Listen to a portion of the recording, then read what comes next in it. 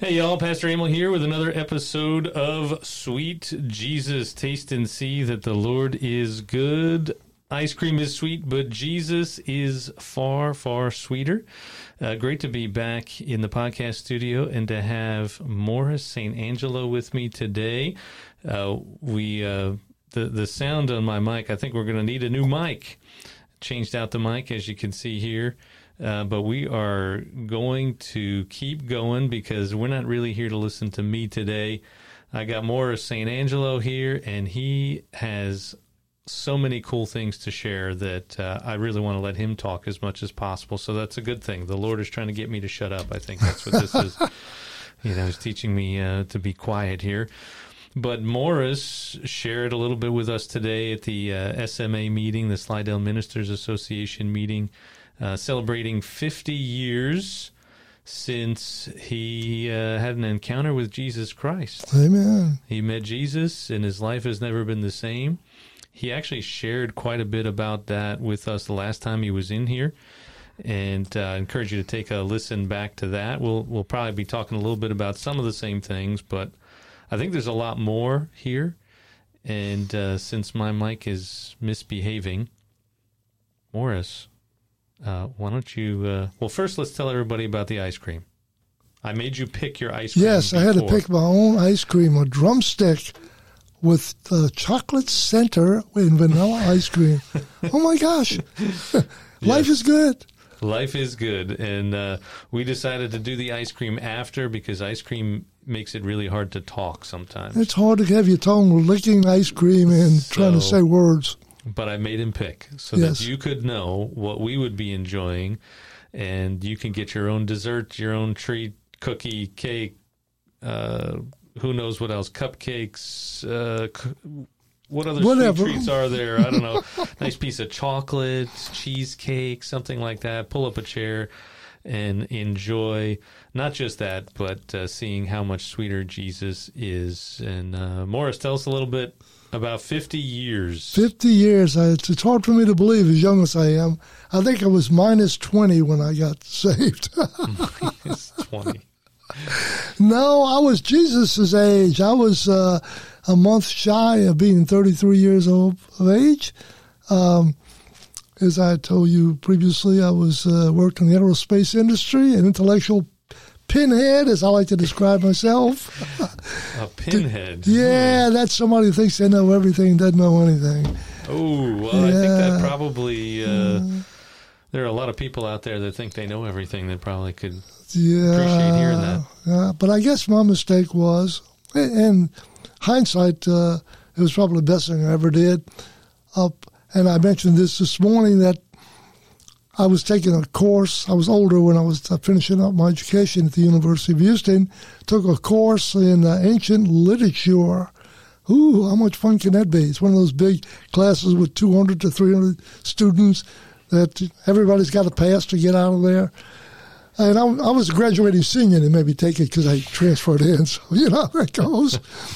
And the guy who was teaching the class was explaining how the Bible, which I had never owned or been even close to, much less read, it was just a bunch of fictitious stories like all the other ancient literature books that had been written, and that it was not this holy book that people proclaim.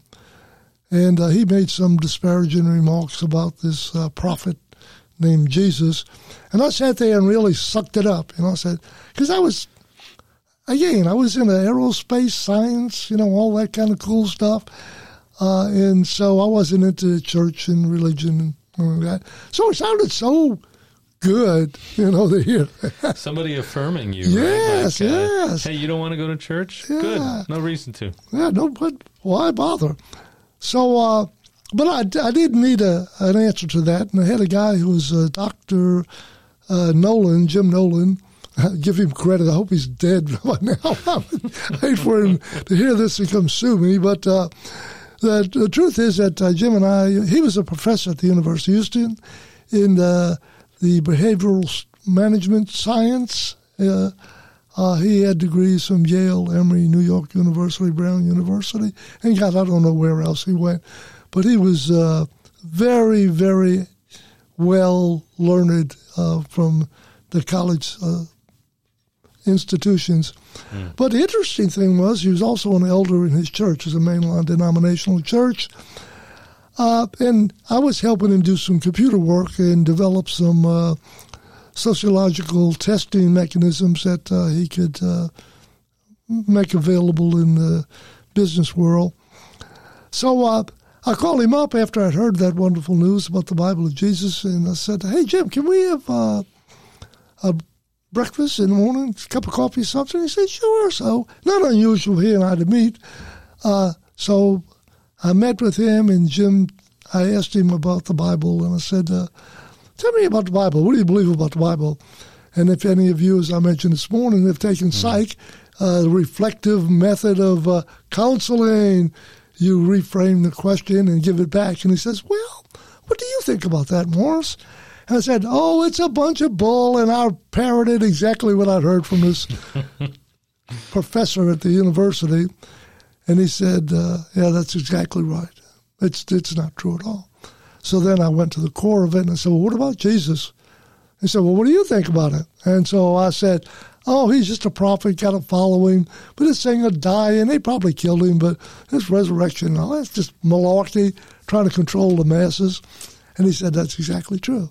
So now I really got this thing confirmed in my mind. And I became an evangelist against the Bible and against Jesus. Now, you might be listening and say, "How dumb is that?" I didn't say I was smart. I just said I was an intellectual pinhead. So I told all my fellow rocket people who were trying to get to the moon about this over cocktails, et cetera, et cetera. And as I mentioned to you earlier, that I think God and I had an arrangement. I don't know if it's his arrangement, but, he left me alone and I left him alone. But when I started monkeying with the Bible and Jesus, he started to show me what things are really like, brought me to the ground floor of life, my fortunes, my connections, all the things I had disappeared.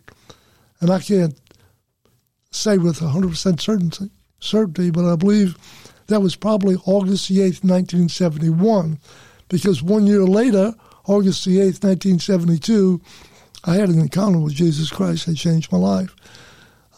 Guy asked me if I was to die, would I go to heaven and hell? I said, if there is a heaven and hell, I'd probably go to hell. And he showed me some scriptures about Jesus, and if you would believe in him, he'd forgive all your sins. And man, I was such a wreck. I needed help. And so when he got down to this moment in the conversation, without going through all the details of it, he said, "Would you like to receive Christ in your life and get your sins forgiven and all that?" And being an analyst that I was, I said, "Let me think about this." And he had already quoted John 3:16, "For God so loved the world," and he put my name in it, "For God so loved Morris that he gave his only begotten son." That kind of interests me. And then he said, John 3:18, very few people read. He said, for good reason, "He that believes on the Son has life, and he that believes not is condemned already, and the wrath of God abides upon him." He said, "If you get killed on the way home today, you will go to hell." And I said, "Okay, what do I have to do?" No pressure. Yeah, and that was 1:30 in the afternoon on a Tuesday, on August the 8th, 1972. I received Christ in my life in this man's house. And I don't know what happened to me, but whatever it was, changed me drastically. And this August the 8th was 50 years ago that happened. And I've had the most marvelous life any person on the planet could ever have. And it's all due to Jesus Christ and him alone. And by the way, I do believe the Bible now. As my mentor said, I believe everything from Holy Bible in the front and bonded leather on the back. So it's not a book of myths and fairy tales and all that kind of stuff. Yeah. It's the truth that will change your life. And I've spent the last 50 years studying it and learning about it. Well, not just studying and learning about it. I mean, today you went through a series of things that, would give any person an out. you would have had plenty of reason to just give up on the whole thing, and yet somehow this encounter 50 years ago, the scriptures you studied, sticks with you, and if anything, actually got you through it. Oh, absolutely. Life is on its best day difficult, Yeah. And we all experience problems. I know that sometimes because you and I are pastors, they think we get a pass. We get no pass. Yeah, I actually, this past Sunday, I started gym class, which is JIM class, studying the book of James. Oh, you're so cool. I stole the idea. It's not my original idea. But the first couple of verses there, consider it pure joy when you encounter trials of various kinds. And so I actually had a couple of moments I shared how miserable my life has been. Yeah. But no pain, no gain. That was the theme. Oh, So, that's true. And as I mentioned this morning, and I spoke about this on my church Sunday, is how did I get this far? What kept me? 50 years. Perseverance 50 years, is the word in James. Yeah. For me, it's focus, steadiness. When the whole world was shaken, Christ never shakes. Hebrews says that everything that can be shaken will be shaken, so that which cannot be shaken won't be shaken. And I found my relationship with Christ. And you've been around me a lot the last several years, and I focus on Jesus, Him crucified, raised from the dead. That's it. That's all I really, really know. The rest of it's window dressing, although I study a lot, been to seminary and all those things. But knowing Christ it holds me together in times, and I've seen others who've waned from that in the difficulty they experience in life.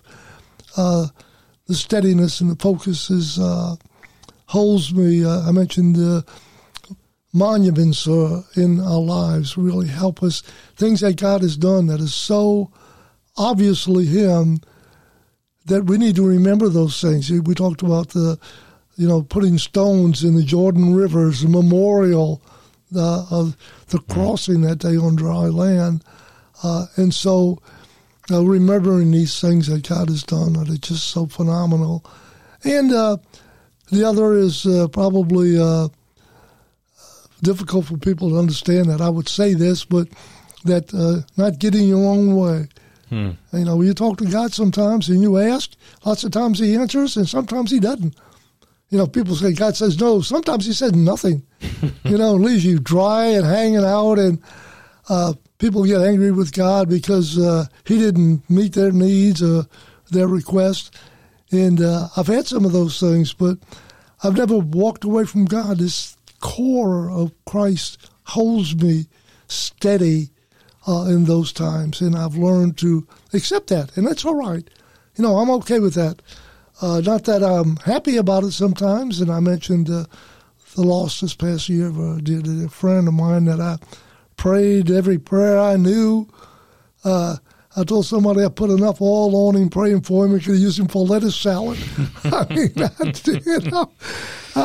prayed and asked God, but it wasn't to be, and he died, and just took a lot of starch out of me.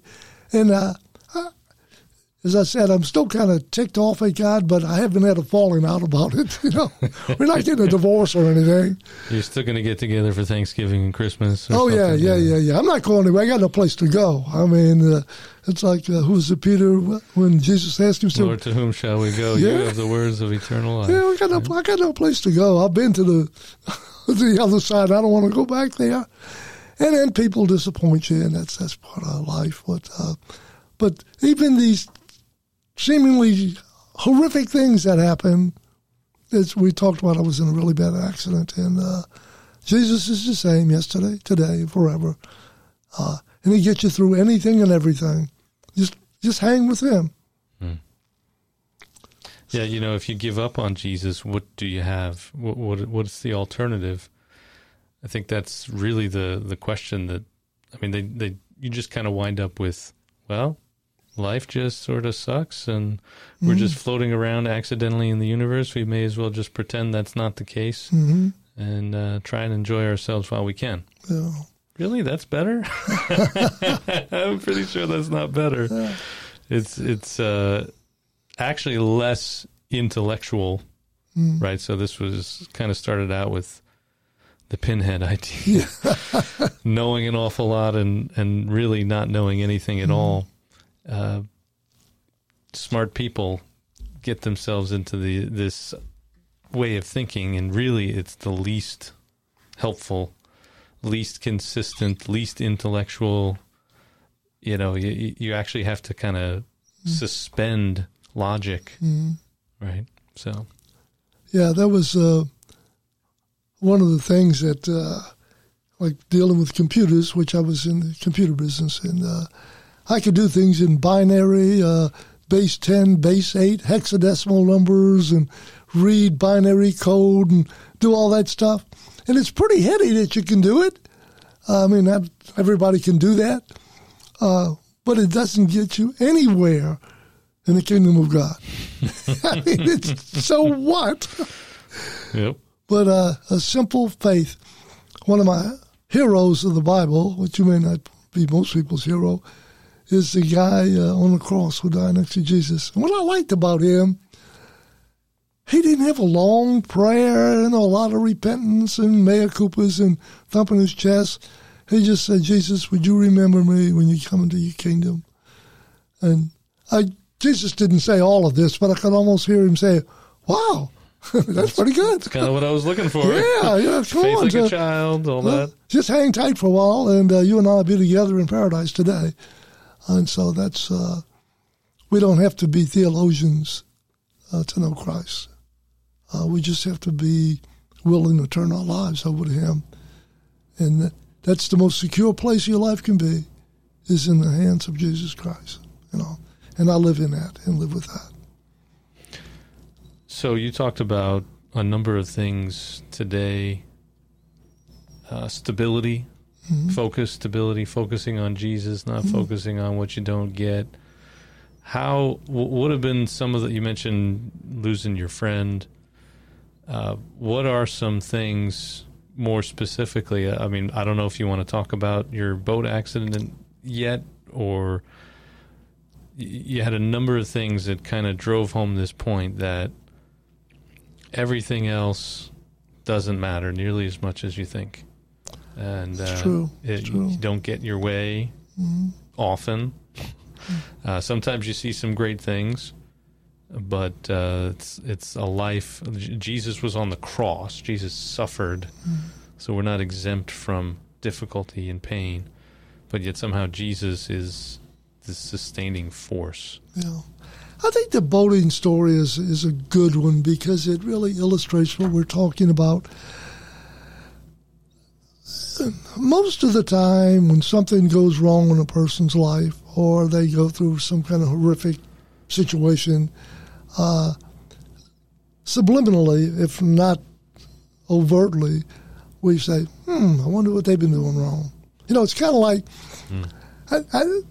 the temple. You know, when everybody had to go to the temple and they had to bring a sacrifice that really, you know, showed what they had done, you know, how big their sins were. You could bring a turtle dove or some wheat, you know, and every once in a while some guy's there with a big heifer, you know, and you say, wow, I wonder what that guy did wrong, you know, that kind of thing, you know. And so that happens sometimes when people have hard times. They kind of think, well, it's a big heifer story, you know. What did he do wrong to end up here? The remarkable part of that is, before this boating accident that I was in, the church that I was at, I wasn't pastoring at the time, I was an elder in the church. God divinely began to wake some people up in the middle of the night to go to the church building and pray. I'm not that big an early riser, you know, but people were waking up like 3, 4 o'clock in the morning and going down to the church into the dark, going into the main auditorium and praying. Nothing organized. At first, it was 1 or 2 guys. I happened to be one of the guys that got down there, and others started joining us. And we would, which is impossible for me to do. Pray from 4 o'clock in the morning to 8 when you got to go to work. Some people came in their pajamas. I mean, that's what it was like. But it was not. Nobody organized it. Nobody planned it. We just went. Anyway, I've never been in anything spiritually that was that elevating as I was during that period of time. It was like this low rumble as people were praying individually and walking around the auditorium, some laying down, some on the pews, just kind of amazing. And I was lifted to such a high point in my relationship with the Lord. Not that I got any more saved or any more righteous or anything like that, but just my awareness of Him that took place during that. And it went on for quite a while. I mean, months. And more people were showing up. Even the pastor showed up. I mean, how good is that? That's a pretty big deal. It was. I mean, he showed up and we let him come. So this is where it gets a little cardinal. I love to fish. My first early remembrances of my life was being in a boat with my dad. Well, I'm talking about a little bitty tyke, barely hold a cane pole in my hand. And so as soon as I got old enough to buy boats and motors and fishing, I've been buying that stuff. I got a collection of it. Not anymore, but I did. And I had made plans about a year earlier to go down to a place called Venice, not the country of, but the location of, down at the mouth of the Mississippi River. You probably haven't been there yet in your life down here in the South. It is fishing mecca. I mean, tell you, it is an amazing, aesthetically beautiful place. And fish want to jump out of the water and get in your boat. They love you so much for going to visit them. I mean, it is crazy, crazy. And we had several people that had made plans to go spend a weekend down there. We had arranged for having a condo where we were going to stay, and we had 3 boats, and so it was a really big deal. Well, a prayer meeting's going on, and I hated to leave my buddies, but I told them, I said, look, I've been planning this fishing trip, and I'm not going to be here for the next 3 days.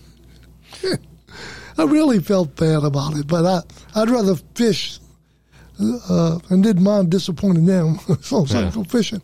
So that was the deal. And I had a really nice boat. It was a 19-foot open cabin boat.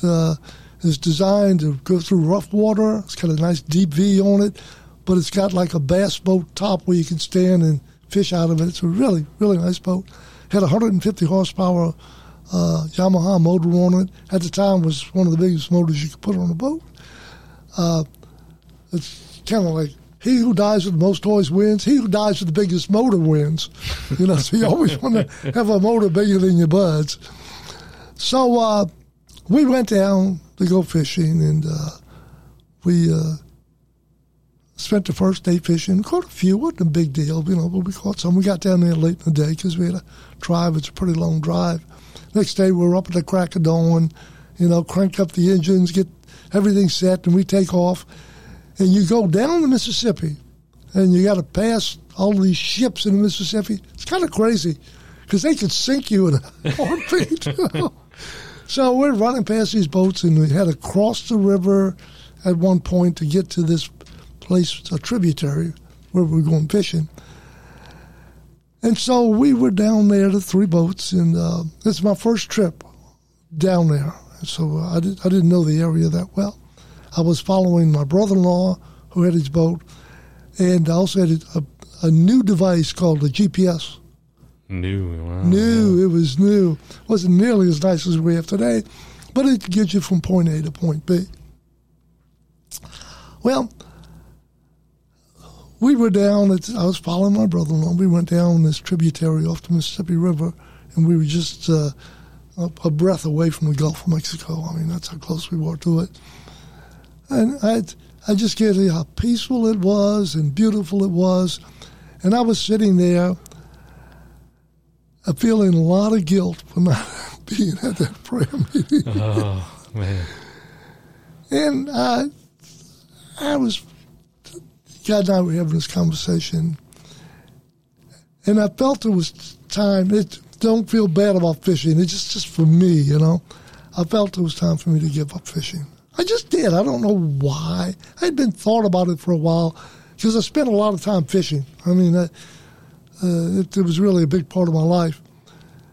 And we weren't catching any fish, and I had just told the Lord, I said, Lord, when I get back home, this boat's going up for sale. I'm getting rid of it. I'm getting rid of all my fishing equipment. That's the end of it. And I felt good about that decision. I just, I thought it was something that God would have me to do. I didn't have any rhyme or reason to it, other than I thought that's what I would do. So back to we weren't catching any fish. So one thing you do if you're not catching any fish at one place, you crank up that engine, you go someplace else. Yeah. And I thought we'd go back to close to where the condo was, which meant a trip up the Mississippi River, up through this tributary, cross the Mississippi River, dodge the ships, and get to where we had to go. So I had a guy working. At the time, I owned a computer business. And the guy who was my national sales manager, his name is Ken, was with me. So I told Ken, I said, let's pull the anchor up and let's go back up where we're going. And my brother-in-law says, you know the way. I said, well, I got my GPS system, that'll take me there. Well, it's not like the nice stuff we have today. It just takes you from point A to point B, straight line. Closest distance between 2 points is what? Straight line. And yeah. so that's what it does. So I had my boat was equipped with all the nice things you'd have, depth finders and things. And you're always aware of shallow water when you're in a boat. So we were running along around 40 miles an hour. 40 miles an hour in a boat is like 80 miles an hour in a car. I mean, you're moving. And I'm looking at the depth gauge, and it's, 35, 40 feet of water underneath the keel, so I'm not worried about it.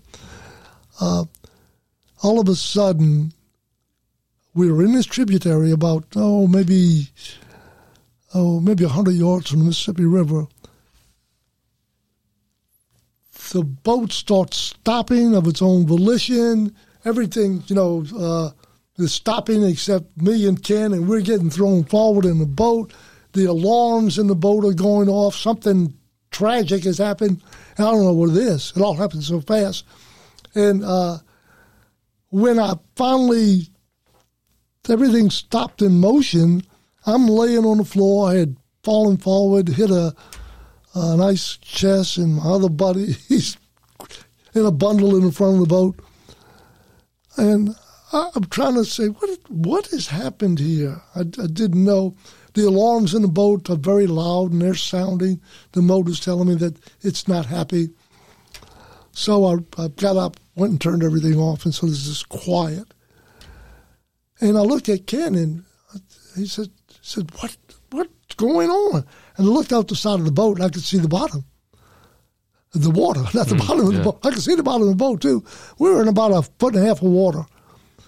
And what I didn't know, my brother-in-law knew, that if you go straight across that tributary to go back to where we came, there's a giant sandbar that's there I didn't know about. So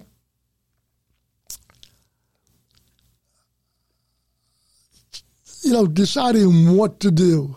We checked everything's fine as far as I can tell. So I said, well, let's see if we can run out of here. So we cranked up the motor to try to, let it push the boat out. And we just couldn't, it wouldn't push us out. So I turned it off, and so let's get out and we'll push it. Well, this boat is big and it's heavy. And we got 2 guys who are not in the best shape. They're trying to push it.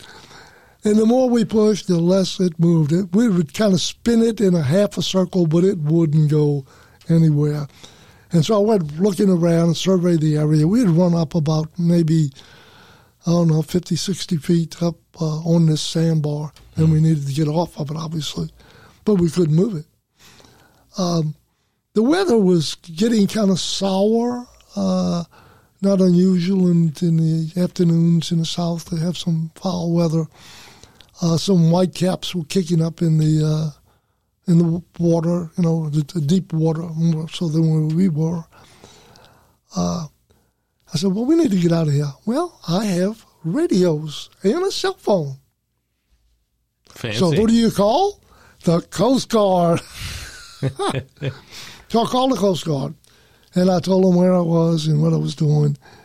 And I said, can you guys send some help over here and pull me off the sandbar? And they said, oh, well, we don't do that. I said, well, what do you mean you don't do that? I see it in movies. You do it all the time. He said, no, we don't do that because of liability. We don't want to, damage anything. I said, well, what am I supposed to do? And he said, wait for high tide. I said, when's high tide? About 4 o'clock in the morning. I said, I'm not spending the night out in the river. Are you crazy? Anything could happen to us. So we get off the phone, and I told Ken, well, let's just try to push it and use the motor. All right. So if you can imagine this, Ken gets up on the right side of the boat where the throttles are. I get by the transom or the back of the boat where the motor is. And I remember the last thing I told Ken, I said, look, we need to be careful. We're going to have this motor running. And always need to be careful if the motor's running around the boat. So I said, you work the throttles and push from the side. I'll get in the back here, and I'll push from the back. And so we did. We cranked up the motor. The motor's sitting at an angle because it can't, go down like it would normally be. Mm-hmm. So it's about a 45-degree angle.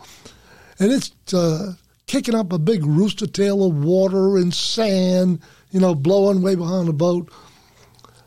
And Ken's, accelerating, and I'm pushing. I got my head down, giving it my best shot, and the boat starts to move in the right direction. And I'm praising the Lord. Thank you, Jesus. Hallelujah. I'm really going for it. To this day, I don't know exactly what happened, but your mind is, you hear about people forgetting things, and they can't remember it.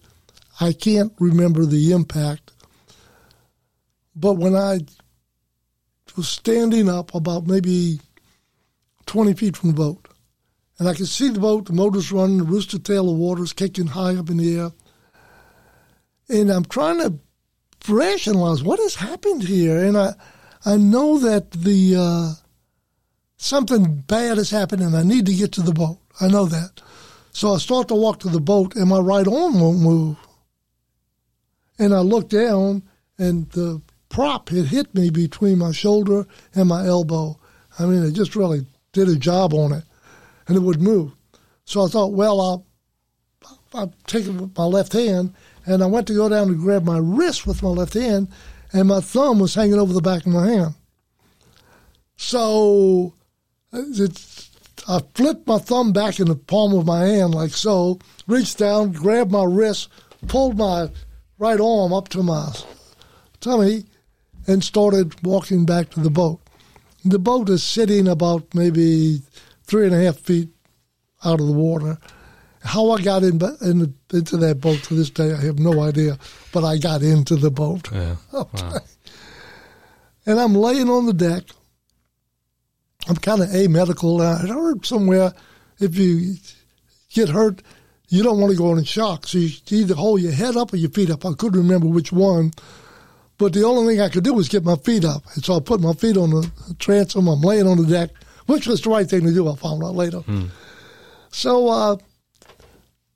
I am bleeding beyond belief. I mean, the inside of that boat is a bloody mess.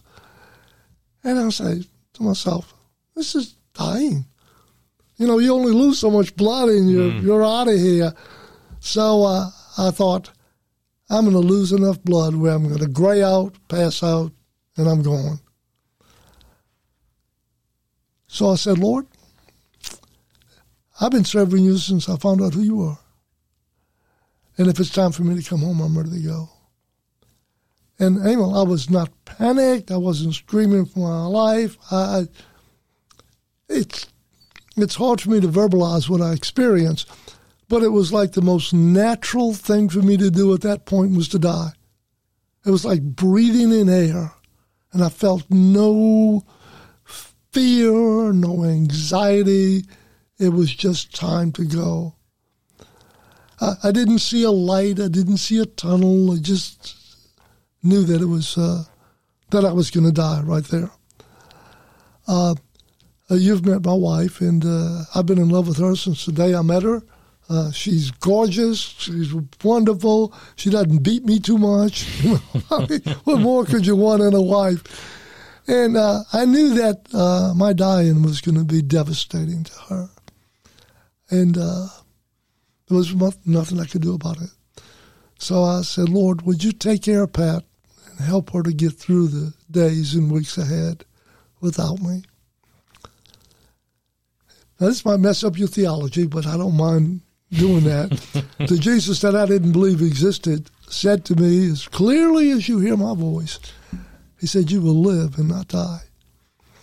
I instantaneously quit bleeding. I never felt any pain, none, zero pain.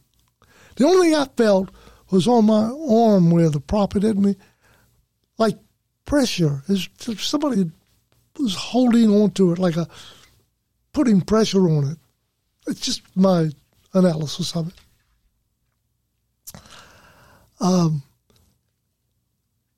I was as lucid as I ever am, which is questionable. And you might ask, well, what about your buddy Ken? Well, I don't know. Yeah, where's he been during all this? Where's he been doing all this? Well, I'm laying down there, and I look up, and I see Ken standing outside the boat, obviously. And he's got my cell phone, and he's talking to the Coast Guard. And he's telling them, you know, there's been an accident. We need to get help. Can you get out here right away? And Ken is a salesman who never hears the word no. He could sell ice cream to the Eskimos kind of thing, you know. Forgive me if an Eskimo, I don't mean that in a derogatory way, but in a good way. And he's telling these guys, you got to get here. He's dying. He's going to die if you don't get here. And so I hear him say, 10 minutes, 10 minutes. And he hangs up the phone and looks down at me. He said, they'll be here in 10 minutes. He lied. They didn't tell him 10 minutes. That's what he told me. I'm going to go past some of the details of it because the story gets too long. We don't want to bore you listeners with this. But I stayed out there for 3.5 hours in the bottom of the boat. I never passed out, never lost consciousness, never felt any pain. Finally, the Coast Guard showed up, not with a helicopter, but with a ship that they parked in the Mississippi River. They showed up. An interested bystander had showed up with an airboat in Louisiana. Of course, you have airboats. Some guys got off the ship, came over to me, the EMTs. They put me in one of those little wire baskets, put me on the top of this airboat, and they airboated me over to the ship. Some able-bodied seamen, not too able-bodied, dropped the rope down, 2 ropes. They connected it to the head and to the feet of this little wire basket, and they began to hoist me up to the ship, which is, I don't know, 40 feet in the air. I don't know. It was way up there. One of the guys wasn't as able-bodied as the other, and he lost the rope. Ooh. Thank goodness it was the feet rope. The other guy couldn't hold me. I went straight down like an arrow into the water. I mean, they dropped me right in the water. Oh, man. It's funny. I mean, it was really I thought it was funny. It was happening to me. Tragedy plus time equals humor. Yeah, I guess so. So wow. They got me back on the deck of the Coast Guard cutter, which has a heliport, you know, to land helicopters.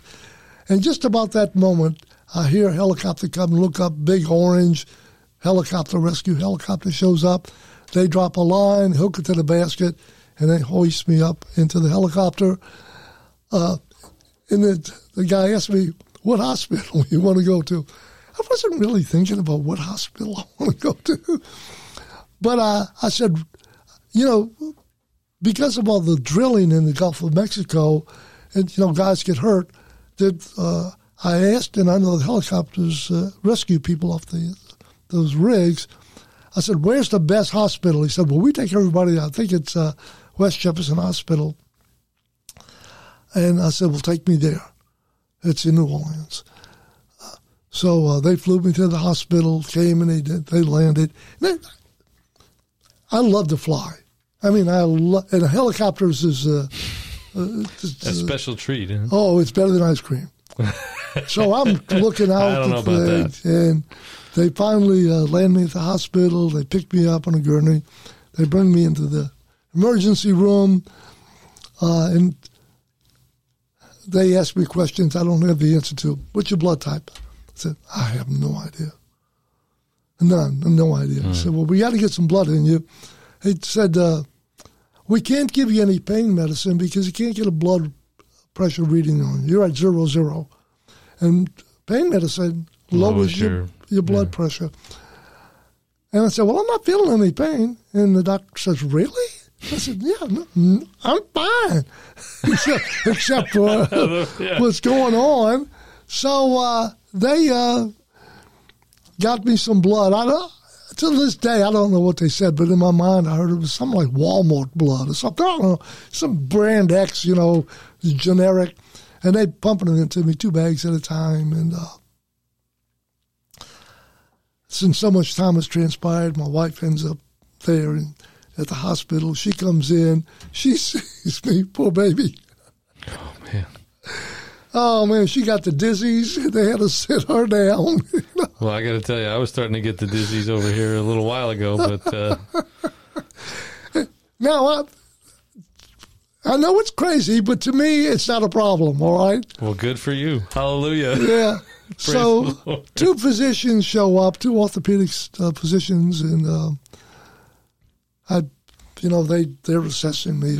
And so I asked them, I said, am I going to lose my arm? And the doctor said, well, I can probably get blood to it and give it life, but if the nerve endings are destroyed, which they probably are, they said, I can give it back to you, but you're going to have 20 surgeries and 2 years of misery, and you're going to ask me to remove it. I said, well, doctor, you make the decision. When, I'm good with it. I've gotten long, 57 years, I think I was 57 years old at the time. So I can make it the rest of the way with one arm, so don't worry about it. So as it turns out, they gave me some joy juice, put me to sleep. I wake up in the the recovery room. And, of course, what's the first thing you do? Of course, my left hand is bandaged up. It looks like something out of a horror movie. They were able to reattach my thumb. I looked down, and my arm was gone. I said, well, Lord, I guess we've got a new adventure going here. So I guess that's kind of the end of the story, except that I had an incident happen that I think will help you understand me and what happened. My daughter lives down in Florida, and they flew her in, and I just come out of I guess I was going into surgery or coming. I don't remember which one it was. But she was there, and she was pretty, teary and worried. And I told her, said, don't worry about it. We can handle this. It's just a family thing. Don't worry. We're fine. I'm okay. And when they took me off, Tiffany said to her mother, she said, my daddy's still in there. My daddy's still in there. So that... And the rest of it is history. I'm the same guy I've always been, minus an arm.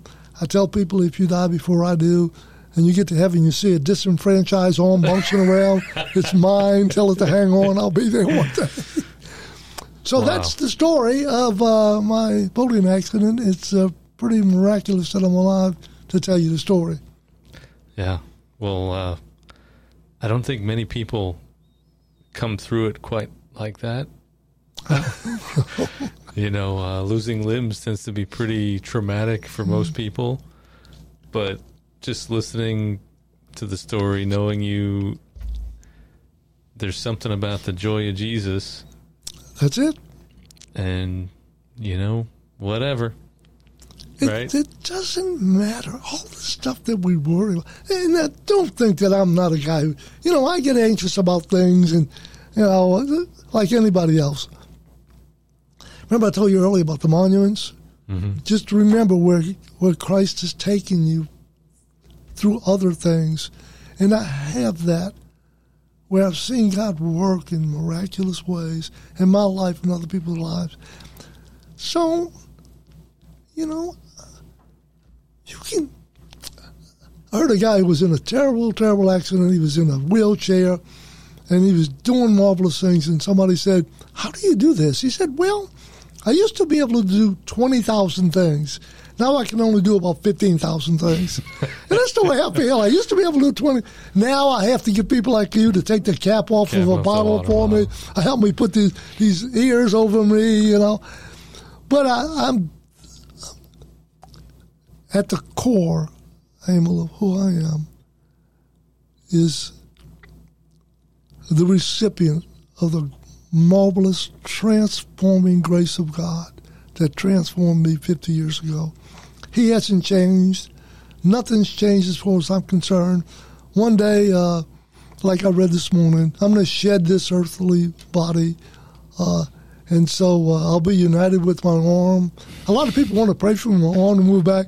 I say, I'm the worst candidate to pray for his arm to grow back because I'm so ambivalent about it. It just doesn't matter. I've got this beautiful $150,000 piece of junk I carry around. It's more decoration than anything else. And, I'm okay. I am really okay. You are. I think more than okay. And it all the glory goes to him. In the natural, it's impossible to go through what I went through, first of all, to be alive.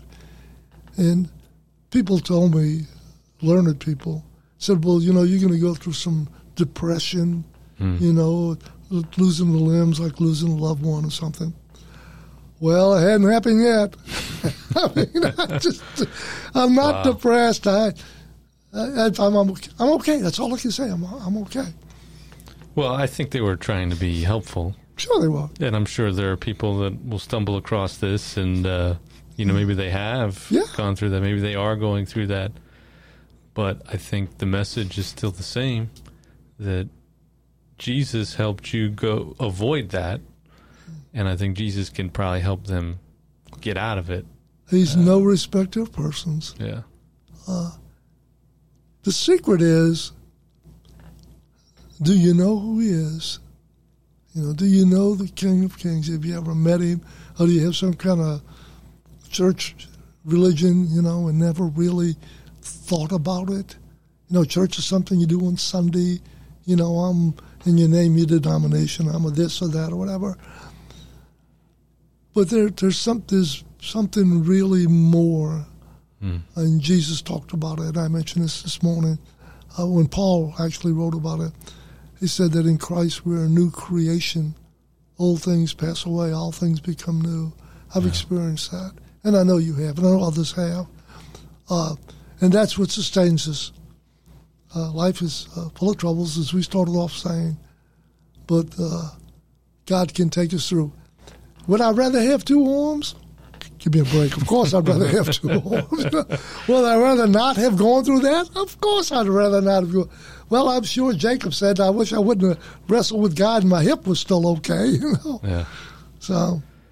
Well, God doesn't give us anything or take anything away or keep anything from us that we need, right? And anything he takes away, we don't need, as long as we've got him. The only thing we need is Jesus. Absolutely.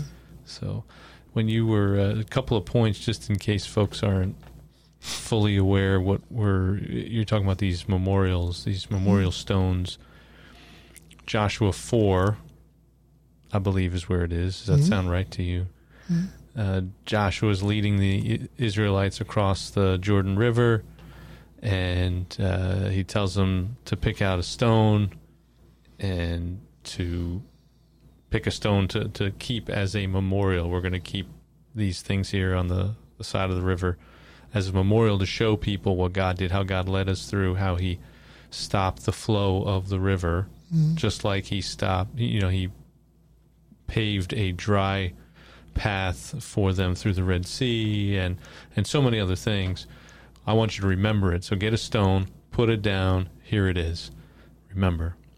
And there's a lot of things that God does. And that's why this podcast is here.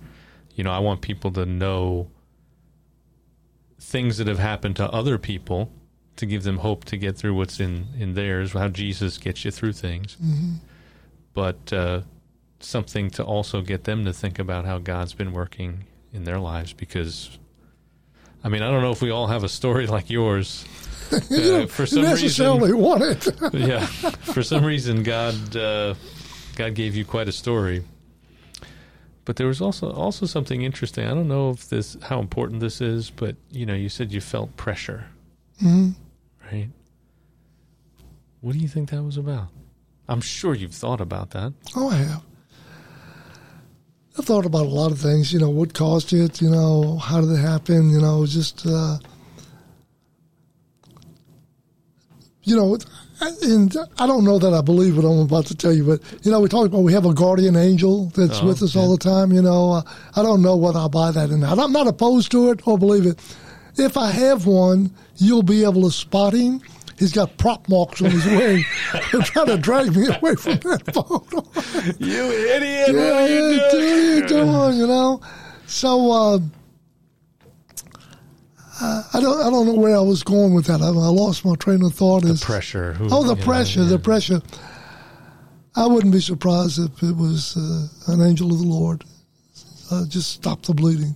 I have a good friend of mine who's he's retired now, but he was a firefighter, EMT kind of guy, and he was kind enough to come get my boat because when I got back home to clean it out for me. And he told me he couldn't believe the amount of blood that was inside of that boat that he cleaned out and washed out for me. So there's no reason for me to be here. I got to tell you that. And I think the Lord stopped and left me a little bit of blood to keep me going, I guess, till I could get pumped up at the hospital.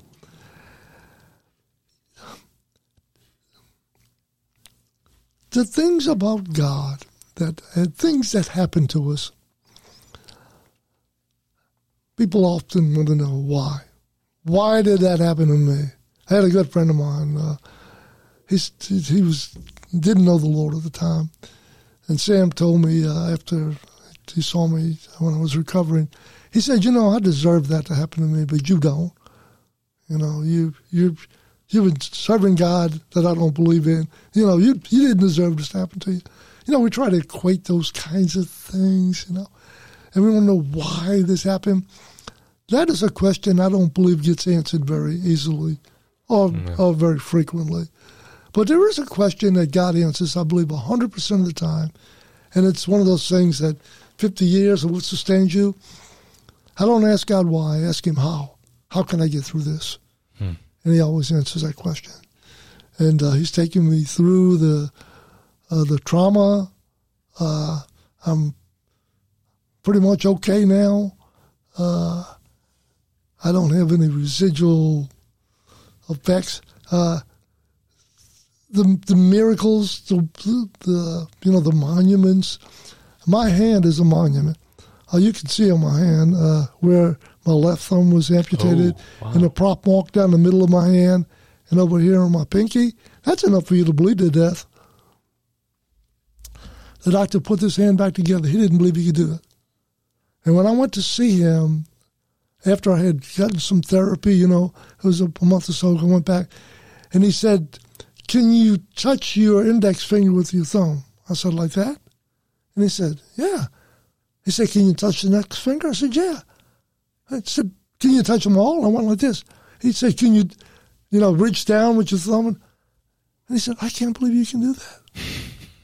He said, that is, he went and got the whole staff, took pictures of my hand, a video of it.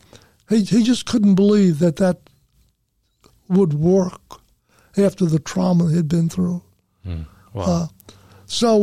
Yeah, I got one good hand. So we've got two things going on here. holy cow, God does miraculous things. Mm-hmm. And holy cow, sometimes God still puts you through some miserable circumstances. Yeah. Where were you? You know, it's like these two contradictions, you know, the Lutheran theology that I've been through would call those two things, you know, on the one side, theology of the cross. Mm-hmm. If Jesus went through hell and misery and the cross, well, we're going to too. Mm-hmm.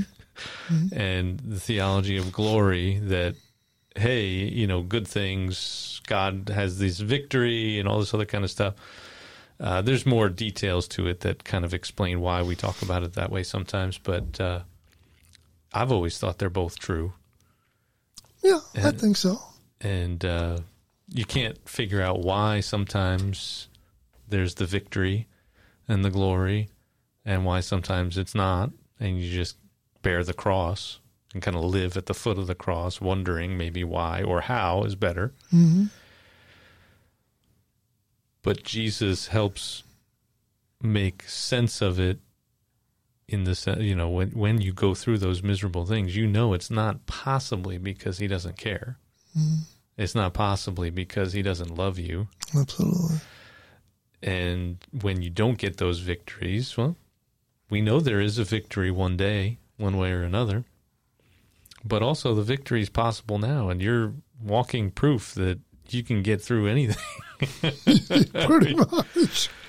And the miraculous, I would say so much of that is miraculous. The fact that I didn't pass out while you were telling the story is actually kind of miraculous. Oh, you're not into blood and guts. I should have thought about that before I asked you in here to have that conversation, but I do believe that's a miracle in and of itself. But that pressure, you know, I was in here doing a podcast back in November on spiritual warfare. Mm.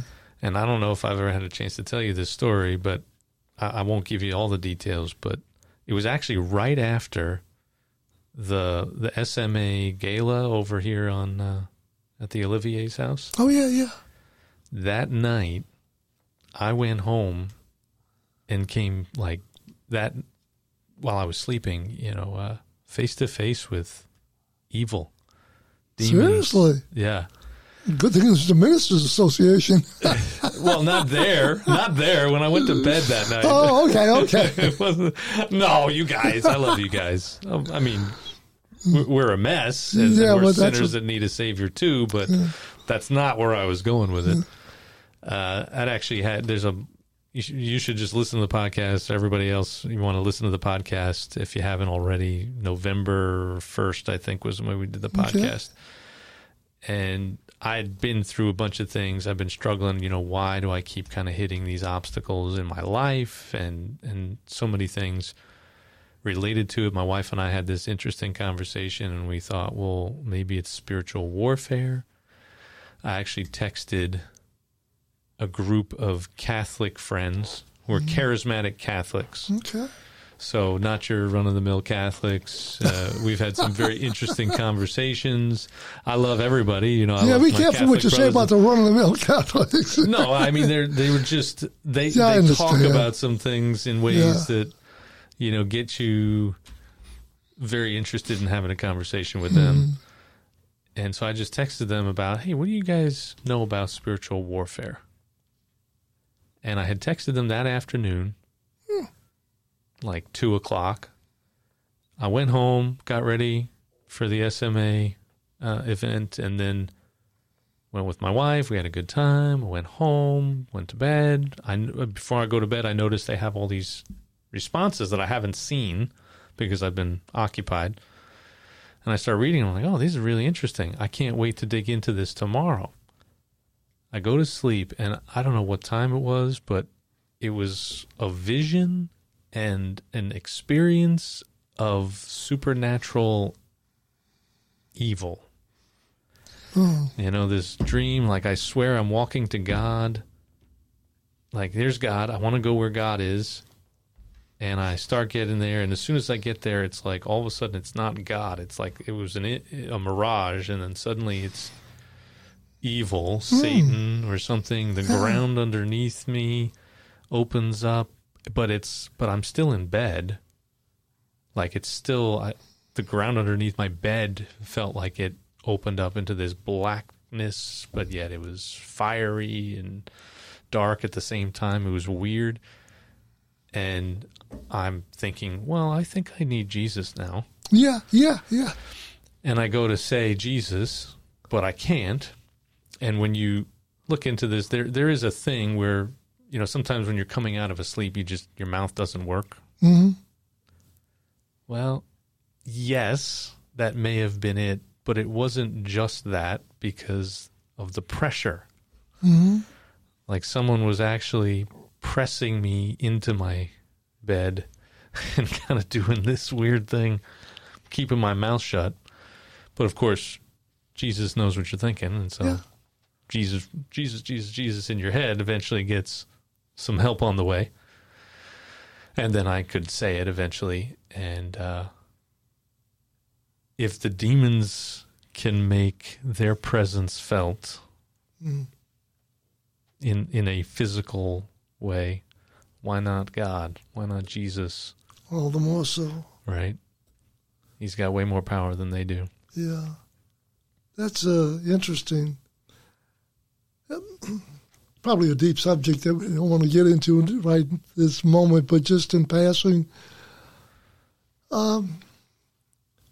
there's so much more that's going on than meets the eye. Remember Elijah and his servant? Yeah. And God said, open his eyes that he can see. And, he saw a vista of stuff that, we still talk about today. There's a lot going on, both good and bad. Maybe more so than the physical realm. We wrestle not against flesh and blood, but against principalities and powers, right? Yes. Dark forces. The thing about, your story, and it's, why would God give you that? Well, it's a good lesson for you. God wants you to see something. It's been a turning point for me. Yeah, I can understand how it would be. So all things work together for good for those who love the Lord, called according to his purposes. So God has showed you something that is beneficial for you to know, allowed you to see it. You see that in the book of Revelation. John sees stuff. Paul saw stuff. He went places, and so there's good things to know, and there's some bad things. But all of these things work for our good. So does minister, so we can minister to other people. 2 Corinthians 1, blessed be the God of all comfort, who comforts us in our afflictions, so that we can comfort others with the comfort which we have received. So when you run across somebody who's got that kind of a problem, but it's no, you can't change. I don't like to joke all the time about it. Just Jesus, them crucified, and I said, you can't change your mind about this. I am 100 billion convinced that Jesus is with us, and he cares about us, and that if he doesn't deliver us from a situation, he'll deliver us through the situation. And that gives me great solace and peace. And I say that to anybody who's watching today and listening. What about me? I didn't have that experience, but my daughter's on drugs. How do I deal with that? Well, I'd rather get hit by a boat motor than have to deal with that. Yeah. Seriously. So, I had a guy I know, he's another pastor, theologian, writer. He lost a son, 21-year-old son, in a hiking accident. And, I almost started weeping just reading it and then thinking about my own kids. That's one thing I've heard from several people that have lost kids, that they wouldn't wish it on their worst enemy. That's how much it hurts.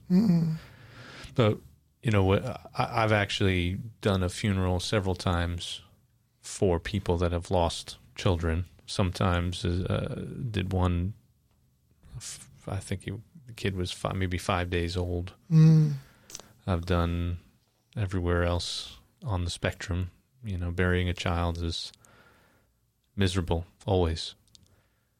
But what I've started to say, without trying to say that I know what it feels like, is to say that God knows what that feels like. Yeah. Right? He lost a son. Yeah. And not only did he lose his son, he knew what it would feel like when he would lose his son, when his son would die. And he did it knowing, right? So he knew how miserable it would be. And he subjected himself to that. He subjected Jesus to that. And we know he's with us. We know he gets it. Yeah, he does. He's not uncaring.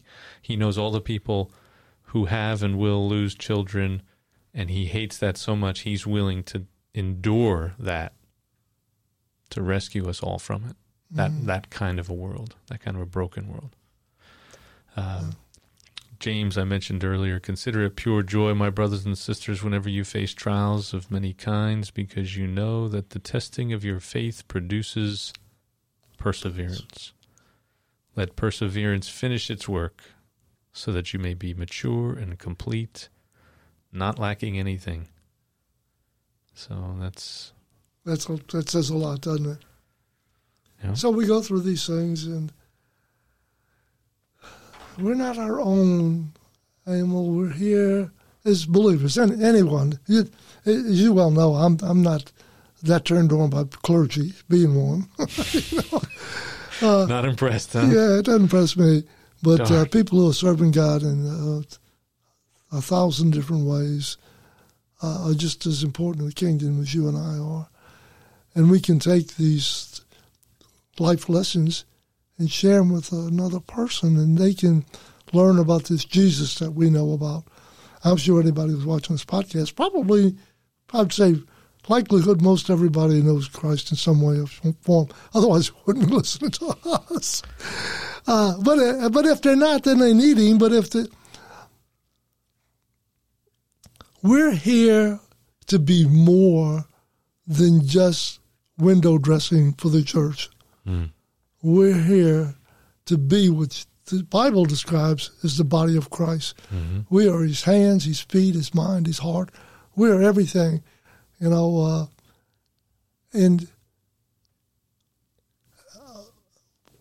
we need to spread this good news any way we can to whoever listened to us. Like I learned 50 years ago, there's an old expression, and I don't like it, but I've heard people use it all the time. Man, if you don't get right with God, you're going to bust hell wide open. You ever heard that? Never heard that. Oh, that's an old Southern thing. Southern thing. Yeah. I don't know. And I don't use that, all right?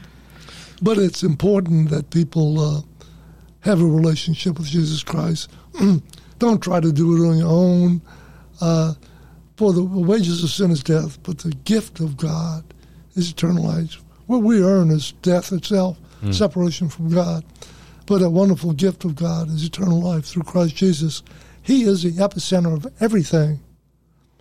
Scripture says all things were created by him. Without him, nothing was created that was created. And all things are held together by him. He's it. And so, as you said, he loves us. The story of the cross, of all the things that it is, it's the greatest love story ever told. It's the love of the Father and the Son radiated and going through what they went through, as you said, for us.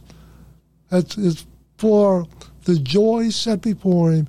He despised the shame and endured the cross. And that joy is you, and it's me, and it's everyone listening, that he cares about us. And that's, the whole conversation is as great as the highs have been. Love, you said the greatest love story. Love is actually defined in the low moments, right? Because it's easy when everybody's feeling wonderful. Oh, sure. That's easy to love people, right? Not that that's the real biblical definition of what love is, but it's those low moments, and that is how God showed us love, in the lowest of low moments, when God sent his Son to go through what he went through on our behalf. And you're talking about people telling their stories. They need to tell those stories. my stories only get so far. Mm-hmm. Your stories only get so far. It's people that they know when they have a story. And what's that story often about? It's the lows. Mm-hmm. You know, I think too quickly we want to go to, oh man, God just got me a Mercedes or something. You know, like, God help me get this. God help me get that. I'm just doing great, wonderful, and all this kind of stuff. And look at my left hand, the surgery, and it's perfect. And I can touch every single one of my fingers, and the doctors are marveling. But people live on that side. Mm-hmm. Right? I mean, that's I think where most people are. Yeah. Can God get me through this? And He can. Every situation, it's just as simple and as difficult as turning it over to Him. It was one of my favorite songs back from the 70s when I first got saved. It was written, I believe, by Bill Gaither, Something Beautiful, where he said that he took his all of his fortune turned to loss. You know, all that he had became worthless,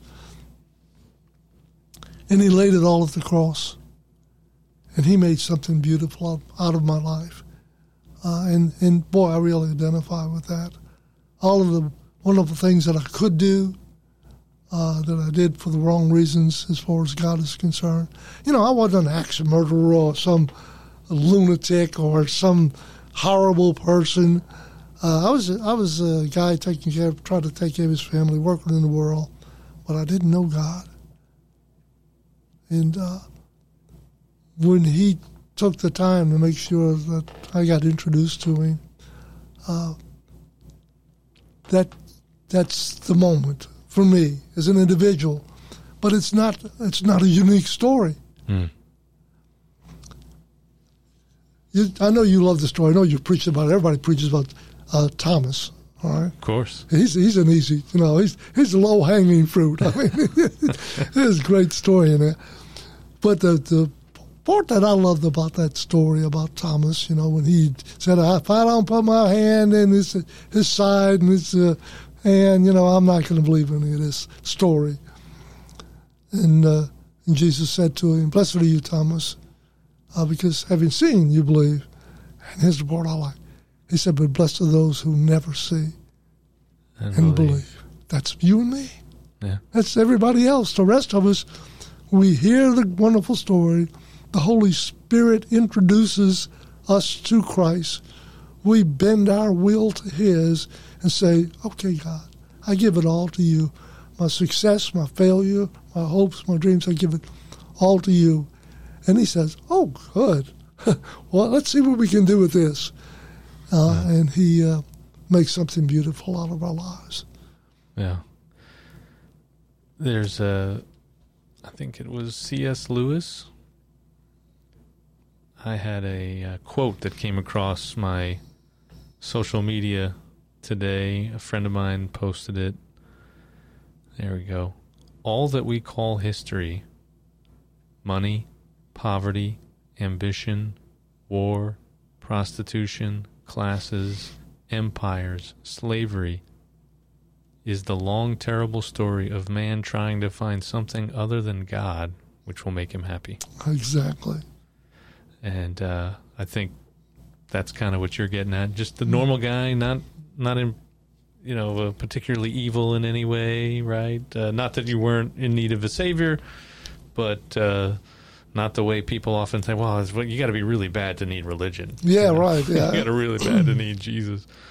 But just kind of a normal guy. And you talked about leaving things at the foot of the cross, turning things over to the Lord. What does that actually look like? Because I think it's something that believers need. Like, so there are actually Christians that are probably struggling with a variety of worries, anxieties, fears, burdens, stress. And then, of course, the non-Christians that we hope will stumble upon something like this, but, a little less likely, perhaps. What does that look like? Are there ways to help guide people into that kind of thing? Because I know there are times where I go, all right, Lord, it's all yours. And then 5 minutes later, I'm like, but wait a second. I thought you were going to. You know, two thoughts come to my mind. One is you were kind enough to offer me this bottle of water. The problem was I couldn't get the cap off. It takes two hands to do it. Yeah. You know, you can use your teeth, but I don't recommend doing that, all right? So I gave it to you. I said, Amy, would you take the pop the top? And you did. And I was able to get the water. I think laying things at the cross is kind of like that. You know, I can't get the top off the bottle, Lord. No matter how hard I try, it's just not working. You know, it's like a New Year's resolution. How's that working for you, you know? And so... Yeah, it's like August what? Is anyone still keeping their New Year's resolution? Yeah, right. And so you give it to him and you say, you know, Lord, would you take care of this for me? So I think that's a simple illustration. But a more in-depth one, this has been attributed to me. I'm sure I stole it from somebody. Like a good preacher. It's all plagiarism somewhere along the line. Makes for dull preaching, right? And this guy, in a Bible study one time, he said, and Morris said at a Bible study I went to at his house, this, and it changed my life. And I thought, I wonder what I said. And he said, God is painting a tapestry of our lives. And he's got the brush, and he's adding the colors and the contours and, you know, the right figures at the right places, and, you know, it's the Rembrandt kind of a thing. And we're watching him, and we say, you know, I could do that. And so you grab the brush out of his hand, and so you start painting, and, of course, it's child's play. You know, it's a little stickman, and it doesn't work. And finally God says, let me have that brush. And so you give it back to him, and then he goes back and he fixes all the things that you did wrong on the tapestry. So it's allowing him to do the things in our lives that just probably aren't working. If something you're doing is working, keep doing it. But if you're having trouble, if your marriage needs help, if you need to do something with your kids, if it's your job, your boss, your finances, you know, whatever the multiplicity of things, you may be trapped in something like pornography, you know, or some bad habit that you're having difficulty with. And you can't do it on your own. That's what bringing it to the cross says, God, I can't do this. I can't break this habit. I can't fix my marriage. I can't fix my kids. And you turn it over to him and really let him do the job. And just say, okay, Lord, I'm just not going to let this destroy me and all those around me. I'm going to trust you to do it. And it's amazing what God can do when we do that, when we turn it over to him. I've seen him in my life, and I've seen him in other people's lives, just fix things that were just totally broken. But he can do it. Of course, it requires two things that most people, most Americans for sure, absolutely despise. Admitting they're wrong. Oh, that. That whatever this is not good. Yeah. And then two, that they're helpless. And, for you to say, hey, can you open this? I mean, it was actually quite amazing. I mean, you just, hey, if you can open it for me, sure. You know, like you didn't make a big deal out of it. You weren't like, well, you know, I really, like almost ashamed that this is something that you need help with. You know, it wasn't anything. It was just, yeah, well, if you can open it for me, because, you know, I ran into a prop on a boat engine. Yeah. And I think that's probably our biggest, those are the two things, you know. That was one of my big problems. I don't know whether I mentioned it this morning. Yeah, about my mom and dad, you know, no education, all that kind of stuff. And in fact, I'm writing a book, by the way. I'm probably 90% finished with it, getting ready to send it to a publisher. It's going to be kind of a semi-autobiography. The title, the working title, is Rescued from the River and Other Dangerous Places. But my dad always told me that he really inspired me to do well. He always said, you can do better than I've done, son. And he told it to me so many times that I believed it. But I went too far. I became very self-reliant. Never asked anybody for anything. I just do it myself. And so one of the things that's happened to me now is I can't do everything myself. So I have to say, hey, can you open this bottle for me? I tell you what's the worst one is go to a restaurant, you can't cut a steak with one hand. Try cutting a steak with one hand. It's not easy. And you have to say to your wife, or maybe if I'm off with some guys and those who know me well enough, they'll see me struggling to eat something, a piece of chicken, they'll just reach over and just cut it for me on the plate. And I'll let them do it.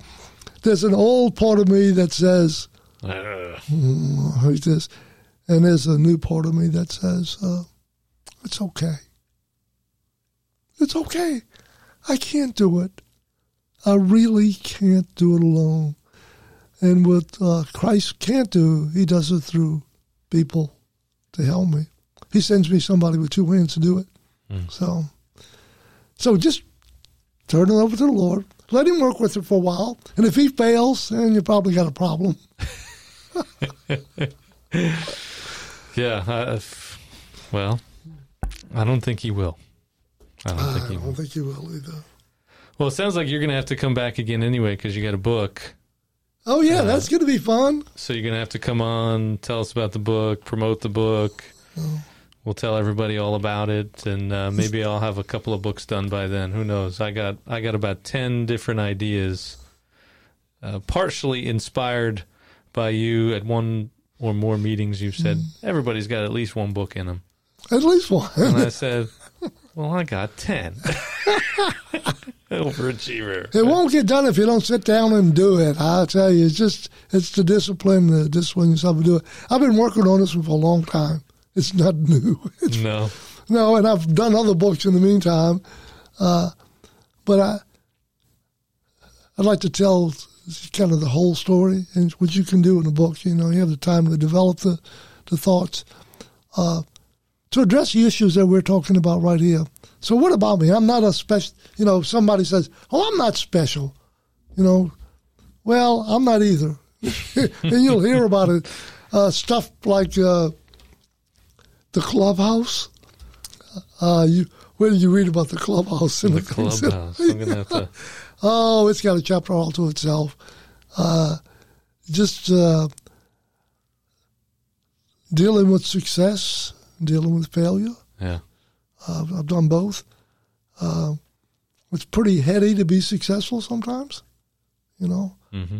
When you're working at NASA and the head guy from NASA comes to see you, that's pretty heady. Yeah. Of course, he came to see me because I had written a series of programs that if it didn't run, my neck was... and his neck, too, was in the noose. So that's some of the headiness. That's before Christ, and I write about some of that stuff. And then I write about the other things that God has been able to do and allowed me to participate in and to see...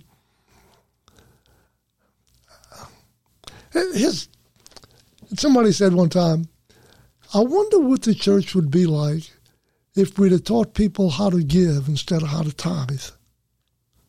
Because we talk about tithing. Well, everybody gets the tithe idea, 10%, and that's enough. But what if we taught them how to give? In fact, the New Testament teaches not to give out of necessity, don't give out grudgingly, but give out of a cheerful heart. That's the word.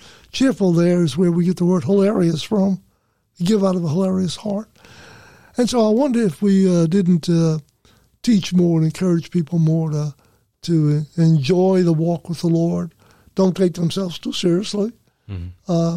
Deal with the problems you have to deal with and share the gospel. The greatest joy that most of us can experience as Christians is praying with someone as they invite Christ into their life and see the transformation take place. I mean, that is so... I mean, talking to the number one guy at NASA and watching some young man, young woman receive Christ into their life. Talking to the big guy over the whole thing. Oh, we're talking about the number one dude. The guy that they talk about in the news. Well, I mean,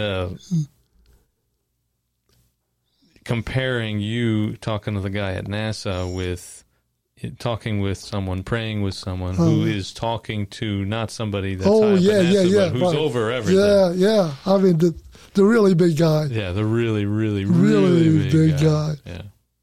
Yeah. That's good stuff. Well, we don't want to spoil it. We got to have you back for the book.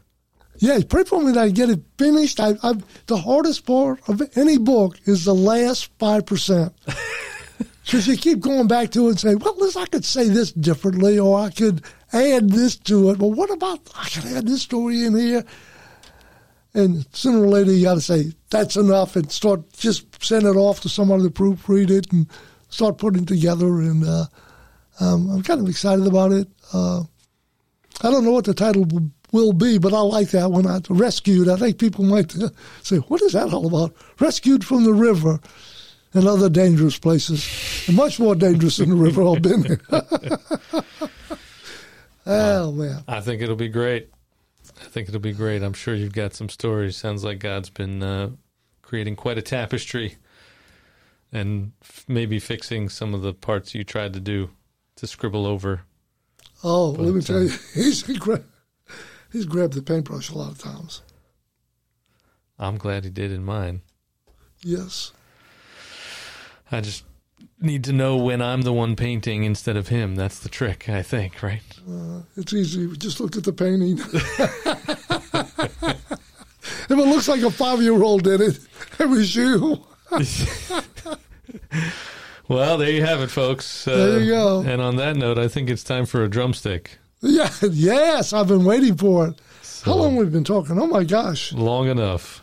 Man. These poor people listening. There's actually a few things. I think most of the time people either come back to it later, and I got to get somebody in here, some tech-savvy person, to chop these things up into little bits, bite-sized bits. Haven't quite done that yet, but I think people come back and check things out, especially when they hear some good stories like what you've got to share here. So, and there's more here I didn't even go into, just the idea of forgetfulness. And anyway, let's not do that. We could stay here all day. We're a couple little old ladies sitting around chatting. Yeah. But it's been great to have you, and I think you are certainly a testimony to how sweet Jesus is. Sweeter than ice cream. Thank you.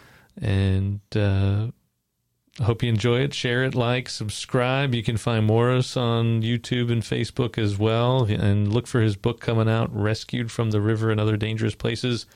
Maybe. Working title still. How's it 90% sound? Done. Do you like it? I like it. Yeah, sounds kind of interesting. Rescued from the river. There's a little alliteration going on there. Yeah. And so, yeah, good stuff. And gave a little snippet here today. Already, so hopefully whetting their appetite for it. But y'all, taste and see that the Lord is good. Psalm 34:8. Hopefully you're able to sense that today. And don't forget, ice cream is sweet, but Jesus is sweeter. We'll catch y'all next time. See ya.